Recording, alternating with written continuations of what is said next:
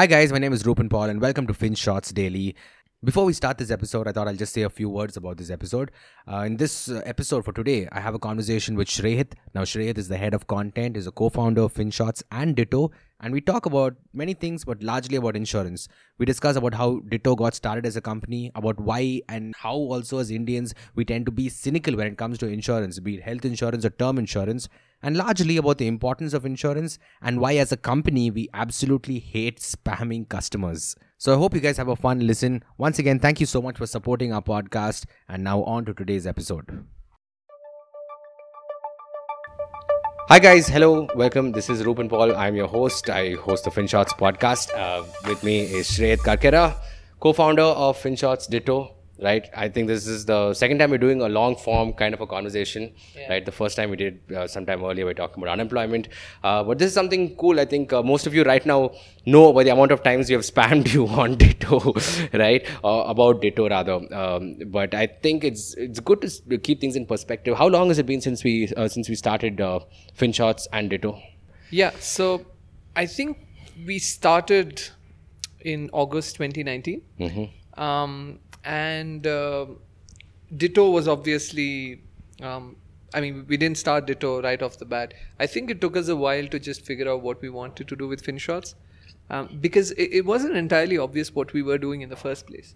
I remember at the time, because we were still calling ourselves a startup, there were a lot of questions, not just from people who we'd pitched the idea to, but also the people that read FinShots. It's like, this is a blog at the end of it all. Right, yeah. You can't make a business out of a blog. Yeah. And it's free. And it's free. And I don't think people could quite see where we were going with this. But I think we were very clear in our objective. We wanted to start with the content layer and eventually move to commerce, right? So it was going to be this very nice content to commerce play. Obviously, in my mind, it looked very nice. But when it comes to actual implementation, I think it took a while to figure out how we were going to integrate the commerce layer and what it was going to be. Because for the longest time, the obvious thing for us seemed to be financial advisory. Move from simplifying finance to actually offering meaningful insights into how to plan your finances. But I think once we got there, I think we realized that that's probably not something that could work out, because it's such a broad gamut of things, Financial advisory isn't just financial advisory. You have to talk about investments, loans, credit cards, insurance. And so we decided we were going to pick one niche, and we started off with insurance. And I think we started that last year, January. I think that's when January is when we started advising people, and March is when we started selling policies. So it's been a year and a half, and I think, it's been all right. I think the content to commerce play has worked out reasonably well for us. Right. When you entered this content to commerce, I think we've had a conversation about this earlier sometime in Twitter, but when you entered this, did you have anyone to look up to in terms of a model in which you could replicate, or was this something that was still new at that point of time in the Indian startup landscape? I don't think it was new per se, because I think people had tried to do it. For instance, I think the most famous Indian example is the Good Glam Group. They have a bunch of beauty products, and obviously when it comes to beauty products, the customer acquisition cost can be quite prohibitive. It's a very competitive space. There's the unorganized players, and obviously there's the organized players, likes of Nykaa, etc. And so if you wanted to create your own niche, I think you have to have some sort of competitive advantage. And I think in that sense, Good Glam Group decided that they were going to acquire other content brands in a bid to lower the acquisition cost. Obviously, it's a large upfront investment if you're buying out a content brand. But in the long run, I think the hypothesis was that it was going to work out when it comes to the economics. So I don't think there's been a parallel example, but yes, there have been examples like Good Glam Group. In the US, there's been a very famous company called Goop, again in the beauty segment. Gwyneth Paltrow, the actress, right? So this is a famous example. Started off as a newsletter, and eventually she pivoted to sort of selling consumer products, mostly beauty products, and that's $1 billion business. So there have been examples, but I don't think there's been a credible example in the financial space. I don't think there's been as many examples. Got it. So when you were like in that particular point of time, right, when you were scaling up FinShots, I mean, to go to the point of financial advisory, and you're looking at the various products that Indians as such were consuming, how did you stumble across insurance? Was it like the first thing, or were there a couple of other things that you probably thought of simplifying and selling, and then you stumbled onto insurance? And what probably led you to move in the direction of insurance? No, I don't think insurance was the obvious choice. I don't think for anybody insurance will be the obvious choice. Because insurance is a very dirty business. I mean, think about it. You ask people how their experience has been buying insurance, and they'll mostly tell you that it's been terrible. Right? There's spam calling, there's mis-selling, there's lecherous people who just want to fleece you off of, a few $1,000. So it's not a pleasant industry to be in. So I don't think insurance was something that we were actively looking at. It just so happened that once we decided we were going to do full-fledged financial advisory, we chanced upon two, I think these are obvious insights, but at the time, we thought, okay, fine. We finally recognized these two unequivocal truths, which is, one, it's very hard to make money simply selling mutual funds, right? Because financial advisory, the most obvious connection is to sell mutual funds or do loans, credit cards, etc. Now, loans and credit cards are extremely competitive. Everybody's doing it. Mutual funds, there's no money in it, right? So there are very few financial products where you can actually make money off of. And insurance is one of those products where the pathway to monetization is obvious. So from a business perspective, obviously, insurance always made the most sense. Not necessarily because it's a great business to be in. There's customer complaints. You have to deal with insurers who still sometimes feel like they're living in the Stone Ages. But yeah, from a business point, it still made sense. The second thing was that there's been a lot of effort in trying to sell, mutual funds, loans, and credit cards. Loans sell themselves. Mutual funds perhaps don't, but, the mutual fund Sahi Hai campaign, the kind of things that the likes of Zerodha and other mutual fund aggregators have done. I think it went a long way in improving penetration. Whereas with insurance, you still have only one or two big players, right? I mean, in the online space, there's just one aggregator. And insurance companies themselves are still struggling to sell it, mainly because it's too complicated. So it seemed to me that the connection was obvious for a company that's already simplifying finance to take a step back and say, okay, how about now we simplify another complicated item, in that it's insurance. So yeah, that's how it came about. But yeah, that's what we thought at the time. Right. That leads me to ask you a question. Like, I don't know if this is true in your experience, but I think you'll be able to objectively tell it depending on, based on the numbers that you've been dealing with in terms of customers who bought insurance from Ditto, right? But between the age group of 20 to 30, right, among conversations that do happen on finance, like most of it is about investment, right? Most of it is about how at some point of time you don't have to really earn from just one source of income. You can have multiple sources of income.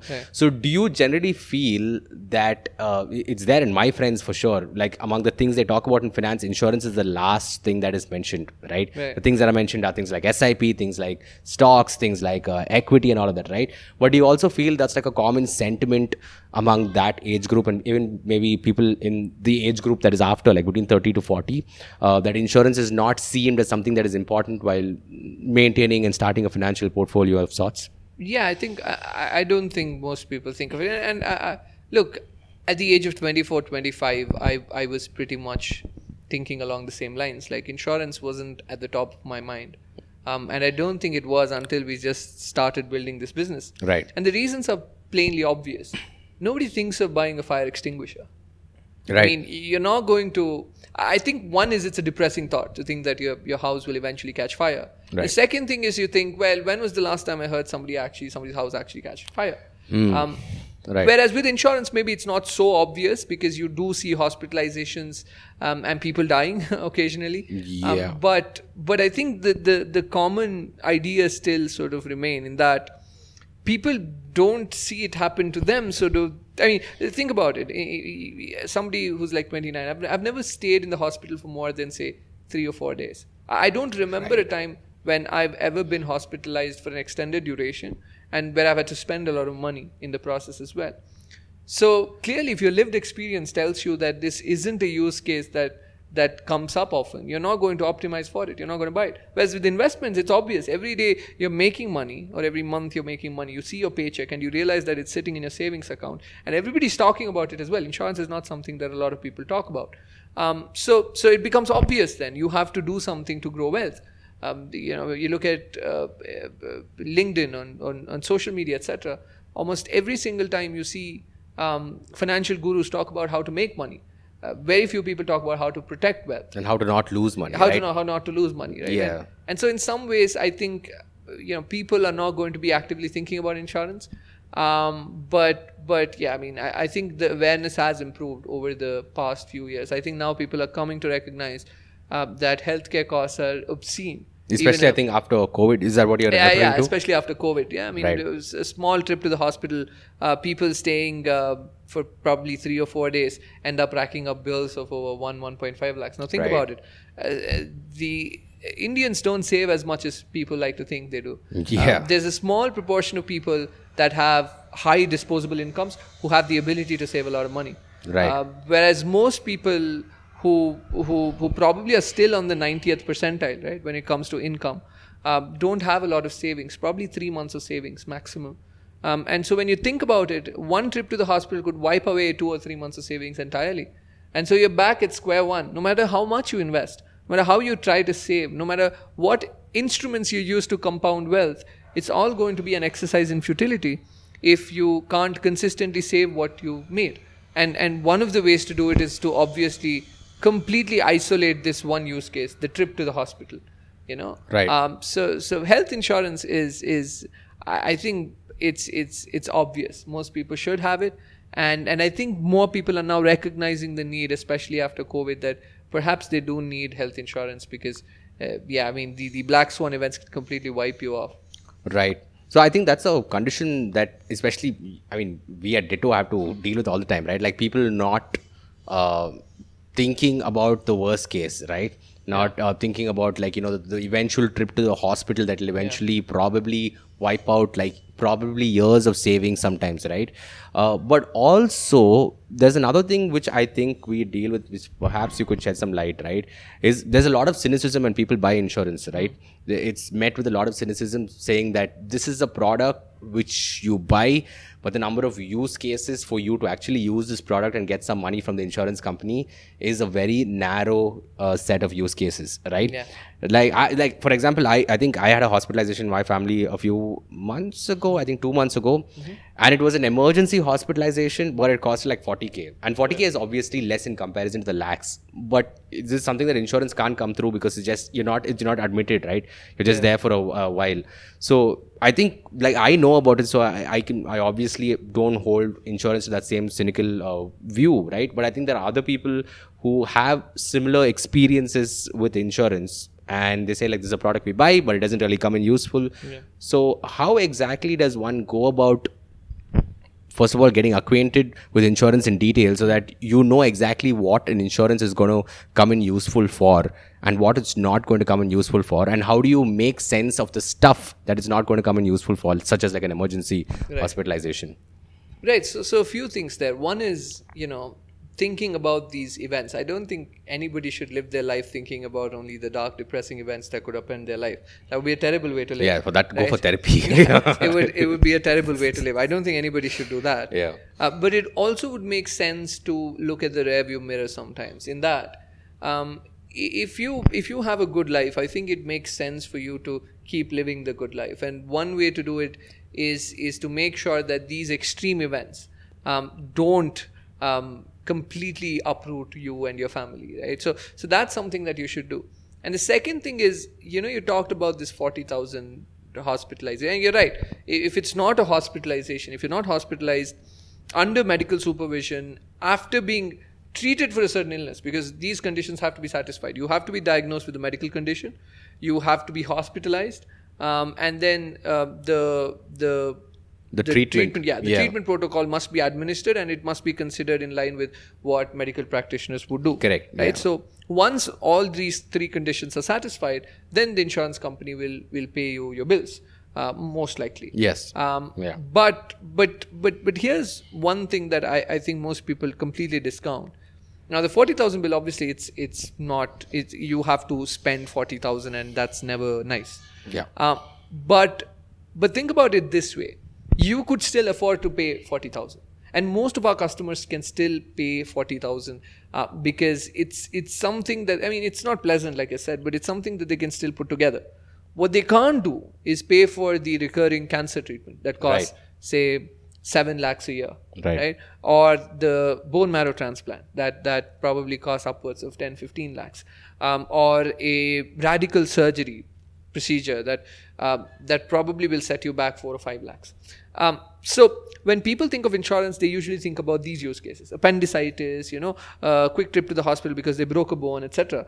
Now these are 20, 30, 40,000. I mean, they're not pleasant to deal with, but the things that really screw you over in some ways, right, are the 5 lakh, the 10 lakh, the recurring cancer treatments, the brain damage, and all of that. And I know, once again, the use cases are, it's tiny, right? I mean, a very small percentage of young people especially will probably have to deal with it.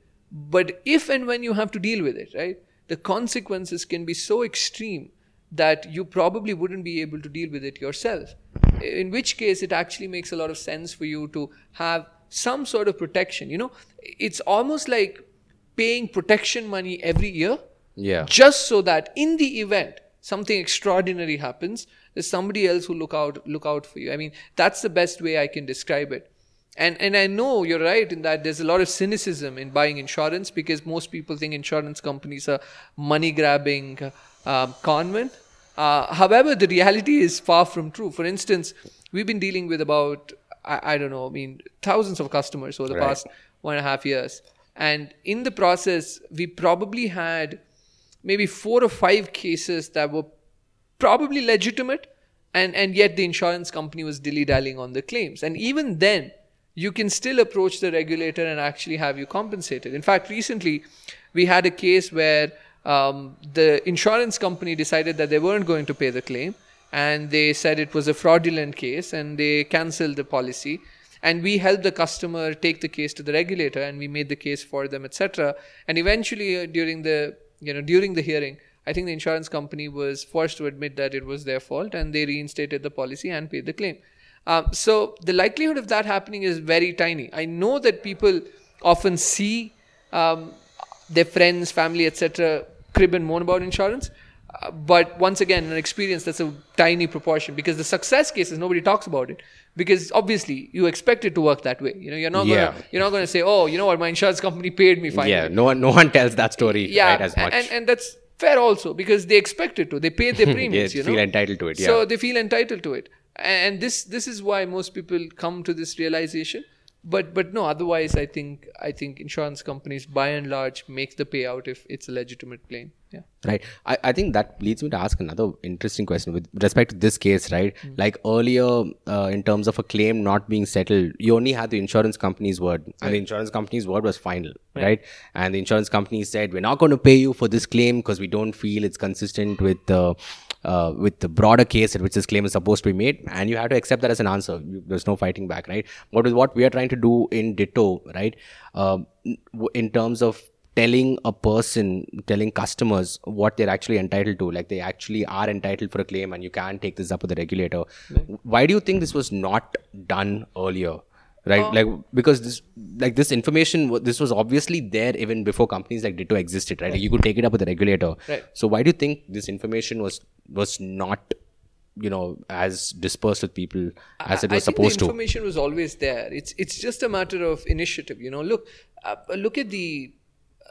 Look at how the insurance market operates. Most of it is dominated in the offline space. So if an insurance company rejects your claim, the insurance agent that sold you the policy is probably going to come and tell you that, well, the company can't do anything. Right. He has the same voice as the company. Yeah, I mean, they have the same voice as the company, and they probably are going to, I mean, obviously it ruins relationships, etc. So they're going to try their best. Considering that most of it is sold by a family member. Exactly, right? So they do try their best, but in most cases, they don't have enough leverage. Whereas, let's say, an aggregator who probably deals with multiple insurance companies and who also in some ways supports the insurance company, because let's say we work with a company. We're probably going to sell hundreds of their policies. Right. Now, they don't want to be in a position where they antagonize us, right? So let's suppose we recognize that a customer has made a legitimate complaint, right? Now, we can go back to the insurance company and ask them for an explanation. Whereas a single customer won't have that leverage because it's just one customer. The insurance company can simply tell you, you know what, go away, right? I don't care. Okay, fine. You want to crib on social media, do it. I mean, that sometimes works. But otherwise, they really don't have much leverage. Sure, you'll stop paying your premiums. Maybe you'll tell your friends and family. But that's what? Probably 3 or 4 policies lost. The opportunity cost is very, very tiny. So insurance companies obviously now think, you can't do anything, so let me bully you, right? Because you're outnumbered in terms of everything, right? You're just a person, exactly. And they have like another 1,000 other people. And even with the insurance contracts themselves, right? They have about 4 or 5 lawyers drafting it and making sure that everything on that policy is vetted and tested multiple times. Whereas a customer has no recourse. I mean, they probably don't even know what insurance company they're going to. Right. More often than not, they can't name the policy. Right. They most certainly can't tell you what's in the policy. Right. And so, in many cases, they do not even know the difference between a health policy and a term policy or a life policy. It's all just one. It's just insurance. Yeah, it's just insurance. So you are at a place where I think the insurance companies do struggle. The customers do struggle with information asymmetry, wherein they probably are always at a disadvantage. But here at Ditto, for instance, right? I mean, we don't struggle with that, right? So we know what insurance companies and how they deal with their customers. Like, for instance, let's suppose there's an insurance company that's marketing great numbers. They're saying, oh, we settle most claims. It's got a great marketing pitch. But when you actually work with them, right, we realize that they're not very proactive when dealing with customer complaints. Right. Immediately we drop them. We say, okay, fine, you know what, this isn't going to work. We're only going to work with partners who probably are more in tune with their customers.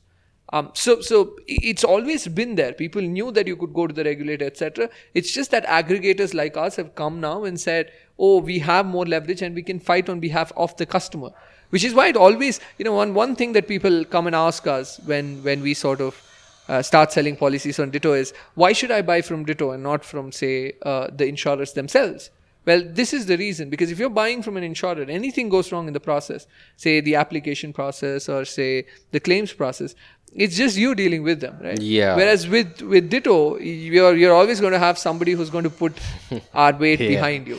So it does make a lot of sense, and now people have come to recognize that they probably need somebody on their side as well. Yeah, I guess it's like booking a flight ticket. Right, when you directly book it with an airline, and you may not know about some travel restriction, right? But if you go through like a person who's like a travel agent, who's supposed to know about it, like an aggregator, is a more technical term, right? He would probably keep you updated, saying like, you can take this route, it would be cheaper, but you might have a travel restriction here because of which your flights might get cancelled, right? So I think it Ditto in that one sense is trying to be that. And you can just call, for instance, the aggregator and yell at them and moan at them. You don't have to deal with the airline. The airline's never going to listen to you. But the aggregator is probably compelled to listen to you because that's their whole business. They pride on customer service. But yeah, I think in that sense, right, it really makes sense in what Ditto is doing. But I think obviously the question is, like, if Ditto is giving all of this information, right, like anyone right now who's listening to this can book a call and speak to any of our advisors with no intention of buying a policy completely, right? I just want to know, like, hey, this is a particular decision that I want to make for my family or for myself with respect to insurance, and could you tell me what exactly is the right thing to do? And our advisors would give you right information. Like, for example, we could tell you things like in the previous case about this claim not going through. We could tell that you can take it to a higher regulatory body and have this case sorted out, right? So if it's such important critical information, as a founder, how did you manage this decision and this decision of this information to go out for free without a customer paying anything for such critical information? Oh, I think that decision was fairly straightforward, because I mean, you could ask the customer to pay, but with the inherent obstruction of sort of paying upfront without knowing the quality of service, right? I think it's extremely hard to do in the online space. I mean, think about it. Let's suppose you want to book an appointment on, one of these doctor aggregator apps, Practo types, Right, Practo, yeah. So you go there, you try and book an app, and they'll ask you if you want to pay upfront. And Right. about most people that I know, I don't have the data, Yeah. will say, no, I'm going to pay at the After my exactly service, after my appointment. consultation. Yeah. Right? It's not to say that you won't pay, you will pay. It's just that I want to make sure that the consultation is great, etc. But for us, it's impossible to do, right? I mean, it's hard for us to offer the consultation and then say, oh, how about you pay 500, etc. Because people are just going to think, why should I pay you? Like, if I could actually have somebody else guide. You could call other aggregators, for instance, and they'll also promise the same thing. Although it's very different. Right. Most of them are, they'll sound like salespeople, and I think the pitch is also very salesy. Right. Whereas with us, the objective is to first educate people, and then hope and pray that they actually buy the policy through Ditto. So we've adopted a more customer friendly approach, primarily because, like you said, there's a lot of cynicism already surrounding insurance. Yeah. And now you already put this. You want to put this. Another obstruction in place where you ask them to pay, etc.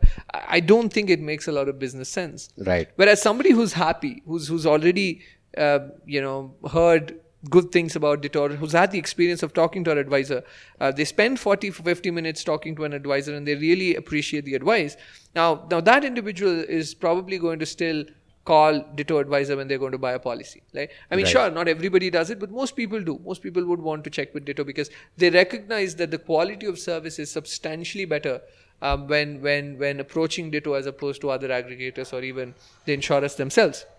So that was a straightforward decision, but we still try. I mean, it's still hard for us to explain why we do it because people want to know what's the catch here. Well, there Right. is no catch. The catch is that the insurance companies pay us a commission whenever we sell a policy.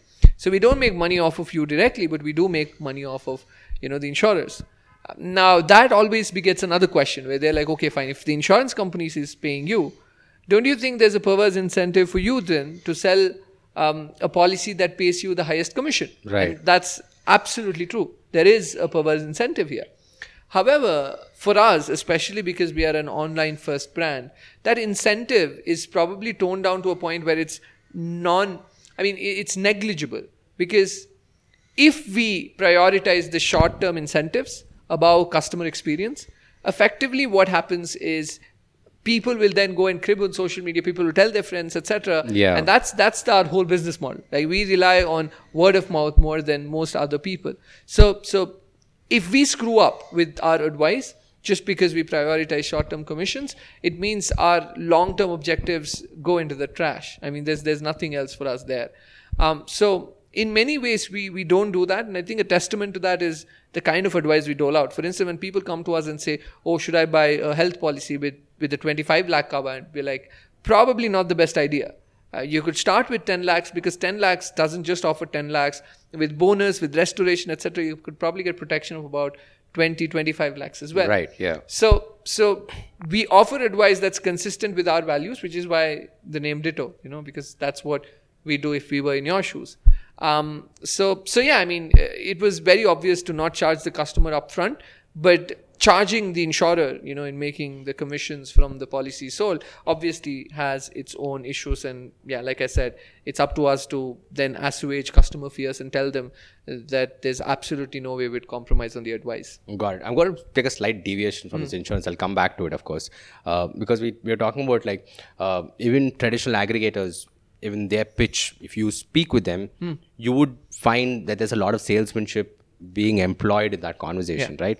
So now you're an MBA, right? You're an MBA from an IIM, right? So do you guys personally believe that there is an issue with the entire thing of salesmanship, or is there a case for that to be made, but not in this particular context of insurance? Right. No, I think there's a case to be made. I don't think salesmanship itself is a bad thing. I don't think anybody believes that. I think if there weren't any salesmen, I don't think there would be consumerism. I don't think people would consume as much as they do today. And in some ways, you could argue that there's a bit of good and bad in salesmanship. The idea is to weed out the bad in salesmanship, right? So, for instance, if you're going to approach a customer with the whole objective of selling a policy, or selling anything for that matter. Anything, right? You just want to sell no matter what happens. Obviously, that's not going to bode well for the customer. And in many ways, I think that isn't just a byproduct of, like, for instance, I could tell my advisors right now, oh, you know what, don't sell. Okay, I mean, just focus on advice. But implicitly, if I set targets for them, let's say I say, oh, you have to commit 10 lakh in premiums every month. All of a sudden, it doesn't matter what I say. It matters what incentives I throw at them, because then people will implicitly sell. Right? They're going to sell irrespective of what happens. So let's suppose a company comes ahead tomorrow and says, so we are not going to sell, we're going to focus on advice. You don't have to believe them upright. You just have to look at their sales team and see if they have targets. If there are targets in place, it doesn't matter what I tell them. They're not going to focus on the advice, they're going to sell. So one of the first things that we did was do away with sales targets. Obviously, that presents its own challenges in measuring advisor performance, etc. Right. But I think that was a necessary thing that we had to do. There was absolutely no way around it, because if we didn't, people would inevitably resort to mis-selling. Right. So I don't think salesmanship is bad per se. It's just that the consequences of mis-selling insurance is so extreme that the after effects play out in rather spectacular style. For instance, there's, let's suppose I sold you a policy under the promise that you'll be able to make a claim related to maternity, right? An expecting couple who's only buying insurance because they want their maternity costs covered, which could go up to 60, 70, 80,000 as well in some private hospitals in Bangalore. And then at the end, they find out that their policy doesn't cover it because there are exceptions in that there's waiting periods, etc.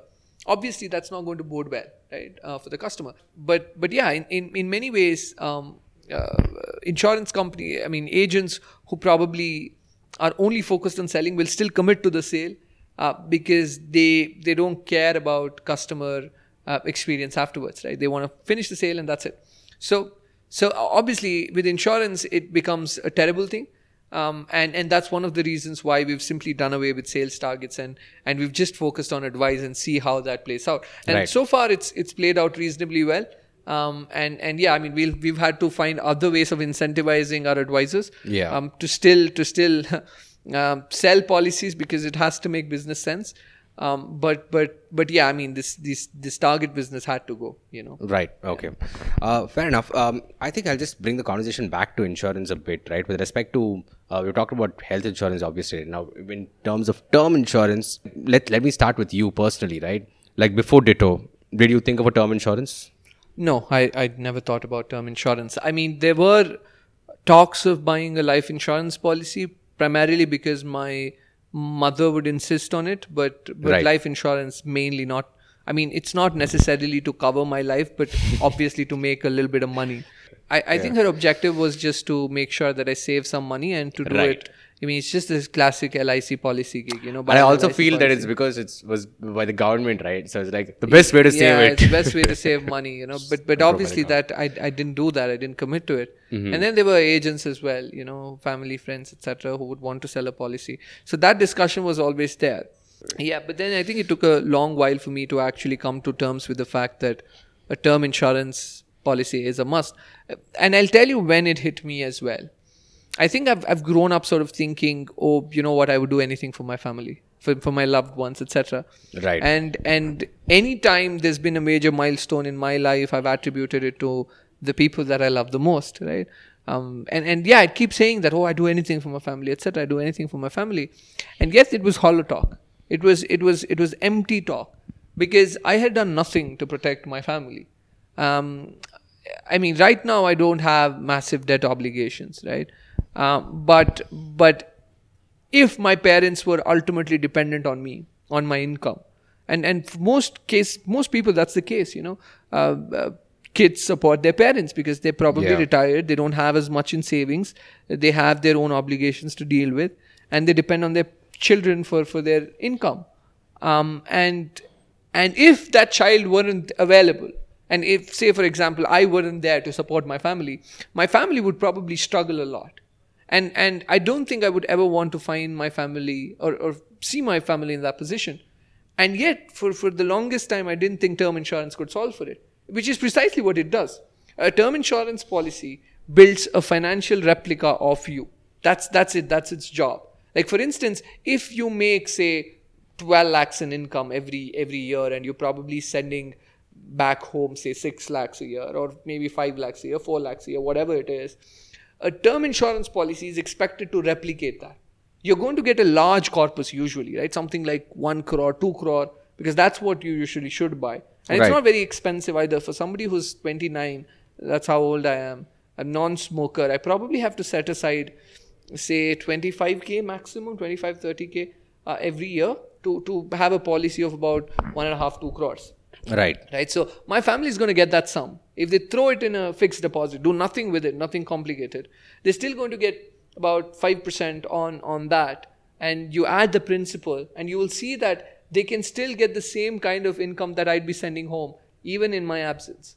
So in many ways, it's a given, right? So if you have any financial obligations that ultimately will go to your parents or your loved ones or your spouse, it almost certainly makes sense to buy. And I think once you're married, both men and women start beginning to think the need. They start realizing that they probably need a term insurance when you have young kids, etc. But before that, parents, I think most people simply ignore because they don't think of it as obvious. And yet when we remind them, so are your parents dependent on your income? And they say, yeah, they are. And I think that's an example that most people can relate to. If they've seen somebody deal with the loss of a loved one, loved child, you'll see that the parents really, really struggle. Not just with the loss of the life, but also with the loss of income, right? Because they have no other avenues. And I don't think I'd want to see my family in that position ever. And so suddenly, it's like, listen, I need to buy a term insurance policy. And yes, when we remind people that this could be you, they suddenly start thinking about it. And yeah, it's surprising that people don't think about it, but it is true. Right. I think that also, even this entire thing of just 25k in a year, right?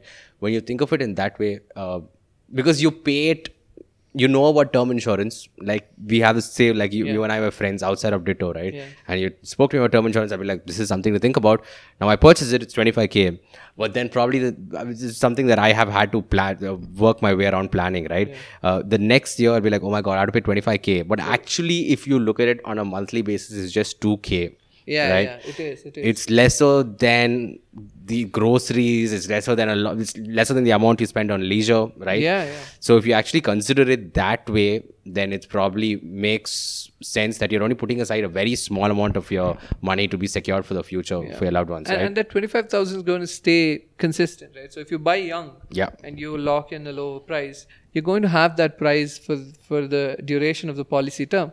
So you'll only be paying that sum. So 10 years from now, accounting for inflation, that 25,000 is going to look like peanuts. Right. But you still have that protection, you'll still have that corpus that your family will receive in the event of your untimely demise. And obviously that's something that most people don't consider.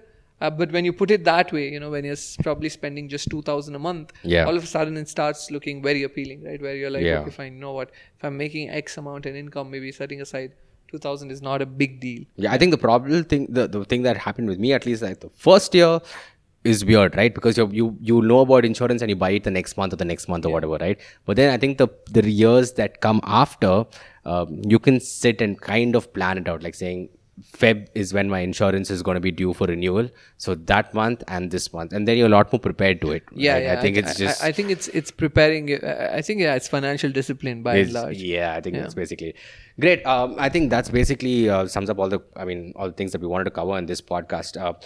So for people who are listening, if you would like to know more about insurance, there's a link below. You can definitely check out our website. You can book a call with any of our advisors for free. If you don't want to call someone, you can chat with someone, right? One of our advisors will come and have a conversation with you about your health insurance queries, your term insurance queries. If you want to know more about insurance content, just like how we put out easy to understand content on finance and business through FinShots, you can follow our Instagram handle, which is Ditto, and stay updated with all things related to insurance. Once again, thank you guys so much for supporting us, supporting our podcast, and for supporting FinShots. We'll be back soon with a new episode.